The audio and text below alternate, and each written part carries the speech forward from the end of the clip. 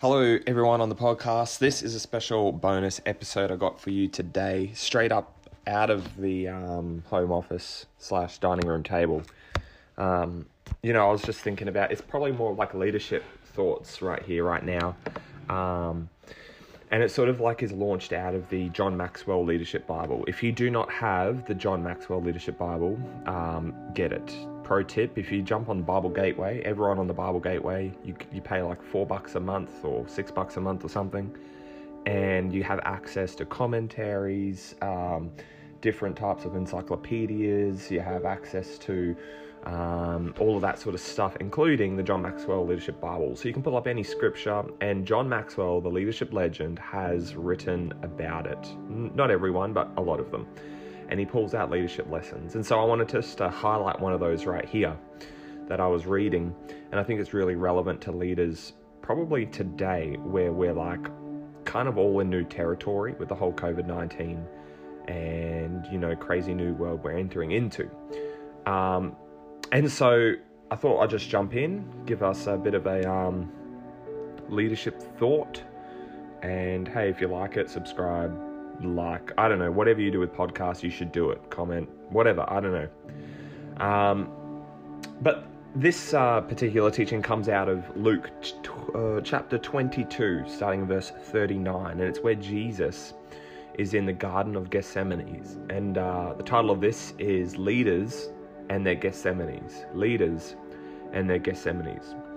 So it says this in Luke 22 and verse 39. Jesus went out as usual to the Mount of Olives, and his disciples followed him. On reaching the place, he said to them, "Pray that you will not fall into temptation." He withdrew about a stone's throw beyond them and knelt down and prayed, "Father, if you're willing, take this cup from me, yet not my will, but yours be done." An angel from heaven appeared to him and strengthened him. And being in anguish, he prayed more earnestly, and his sweat was like drops of blood and fell to the ground. When he rose from the prayer and he went back to the disciples, he found them asleep and exhausted from sorrow. "Why are you sleeping?" he asked. "Get up and pray so that you will not fall into temptation." Leaders and their Gethsemanes. So at times, all leaders, they feel alone. And at times, most of the time, they feel alone when they are pioneering in new territory. In this particular scripture, we see Jesus enduring one of his most loneliest times in the Garden of Gethsemane. This scene happens just hours before he would be tried and tortured and crucified. And his entire team, who's been working closely with for the past 3 years, has deserted him. This story in the garden provides us with one of the greatest examples in history of a leader's commitment. I think every leader who does something significant for God, they go through a season of Gethsemane, or they experience a Gethsemane moment. And so looking at this scripture, what can we learn about this lonely season? What happens in that place of Gethsemane? What can we do to make the most of it, even if it feels difficult? But what can we expect in the Gethsemane? Well, Gethsemane is a place where the first point is this. I got 5 different ones. The first one is this. It's where the spiritual battle occurs. If you look in verse 40, he's praying that he's not going to fall in temptation. He's asking God to take this cup away from him, this cup of suffering that he's about to go through. He's saying, God, I don't want to do... And he's in the middle of a spiritual battle. And the spiritual battle is between his will and God's will. Oftentimes we think the spiritual battle is going to be us versus demons, or, us versus death. No, a lot of times it's our will versus God's will, and what we want to do versus what God wants to do. And we need to wrestle in the spirit and say, God, I don't want to fall into the temptation of following my own way, of doing what's comfortable.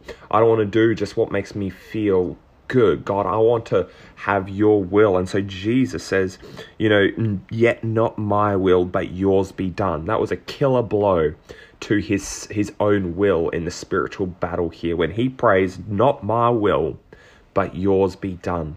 That was the final strike against his own will in the battle. So in the place of Gethsemane, that's the place where the spiritual battle occurs.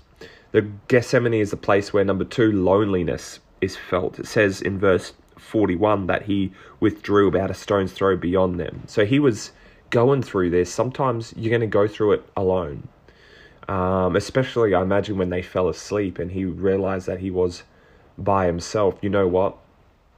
Leadership can be lonely because no one else is carrying what you're carrying. No one else is thinking about the things that you're thinking about. No one else is dealing with the problems you're dealing with.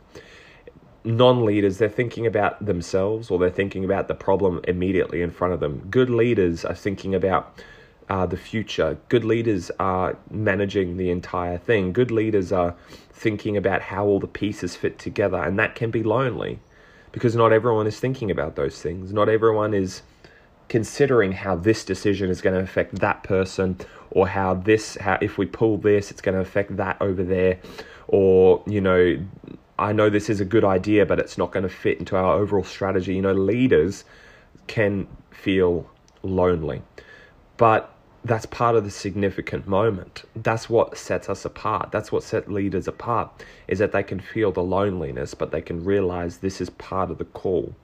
And it's important not to stay there. It's always important to gather around other leaders and gather around and have your tribe and talk and chat and hang out and find a good friend to debrief, all of that. But you cannot escape the fact that leadership can be lonely.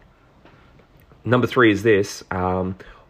Gethsemane is the place where honesty is expressed. Honesty is expressed. Verse 41 says he withdrew about a stone's throw and he prayed. And verse 42 says, Father, if you're willing, take this cup from me. See, Jesus, he's in this place where he's in a battle. He's feeling lonely. He's in this season, but in the middle of it all, he doesn't try and hide it. You know what I mean? Like, he doesn't try and say, yeah, I'm macho, I've got it all together, everything is great. Whenever you show up to a conference or something and you're hanging out with all your other pastor friends or ministry friends or whoever, and hey, how's church going? Yep, it's great, no problems, it's brilliant, yep, we're up and up, top, up and to the right, everything is great. No, in the place of leadership, in the place of lonely seasons, the Gethsemane is a place where sometimes you got to be honest and express that honesty. See, Jesus, the Son of God, Savior of the world, beginning and the end, he was in all, through all, created all, and here he is expressing that he is struggling. He is expressing that he is having a difficult time moving to the next phase. He's saying, you know what, God, this is hard. This is difficult. Is there any other way? He is being honest in his lonely season. And I think it's only because he's honest in his lonely season, it enables him to step into the 4th point here, which is submission. Submission is required. Submission is required. Yet not my will, but yours. When you're lonely, man, when you're in that season of loneliness as a leader, and you're in the middle of the battle, and you're feeling lonely, and you're expressing your heart, at the end of the day, you need to stand up and say, God, not my will, but yours. This isn't happening the way I would like it to. This isn't happening what I thought would happen, but not my will, but yours be done. God, I trust you. God, I understand that my thoughts are nothing in compared to your thoughts, that my ways don't compare to your ways. God, I want to submit to where you're taking me. I want to submit to this right now. If you want to do something significant for Jesus, you need to learn to submit to his way. You can't get God's result without following God's way. It's something that every leader must learn.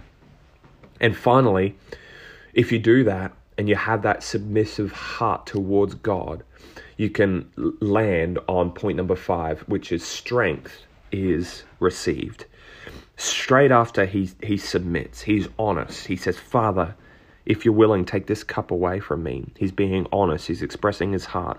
But then he submits to God, to his Father's will. And he says, not my will, but yours be done. Immediately, verse 43 says, an angel from heaven appeared to him and strengthened him. He receives the strength, a supernatural strength, the moment he embraces the battle, the moment he expresses his honest heart, and the moment that he submits his will to God, an angel appears and gives him strength. Can I say, leader, whether you're a leader of a church or a youth leader or a kids leader, wherever you serve, in whatever place in life, if you're a leader and you submit to God, he promises that there will be strength provided. He provides strength to the weary. You know what? I want to be a leader who doesn't pretend everything's okay. I want to be a leader that submits to God and receives strength from him. And he goes on and he passes that strength on. If we want a bonus, number 6, it's he passes on that strength. He passes on that lesson. He goes back to his disciples and he encourages them to get up, to pray that they don't fall into temptation. In other words, do what I just did. I prayed. I was tempted with the temptation of my own will, of controlling my own life, but I prayed and I submitted and I was honest, and God gave me strength, and he'll do that for you too. You know, as we step into this new season of how church might look, or how the world might look after coronavirus, you know what? We're going to enter into some new territory. We're going to enter into some new spaces in church life, and that's always going to happen. Every season, every generation is different. There's things that we don't do anymore that we used to do. It's not the method that is sacred, it's the message that is sacred. We all know that.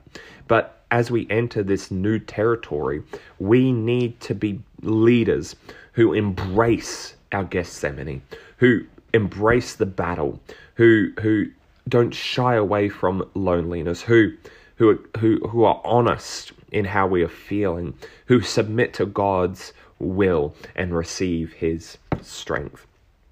Thanks for being here today, guys. I pray that blesses you. Pray as we go into this new territory that God would strengthen you, that God would gather you around people, that God, would send that angel, whether, probably not a real angel, but that he would just send his strength to you.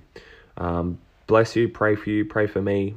Church is going well. I say that after being honest, but we are actually really enjoying this season, and I'm praying the best for you as well. All right, guys, have a great week. Bonus episode, leaders and their Gethsemanes.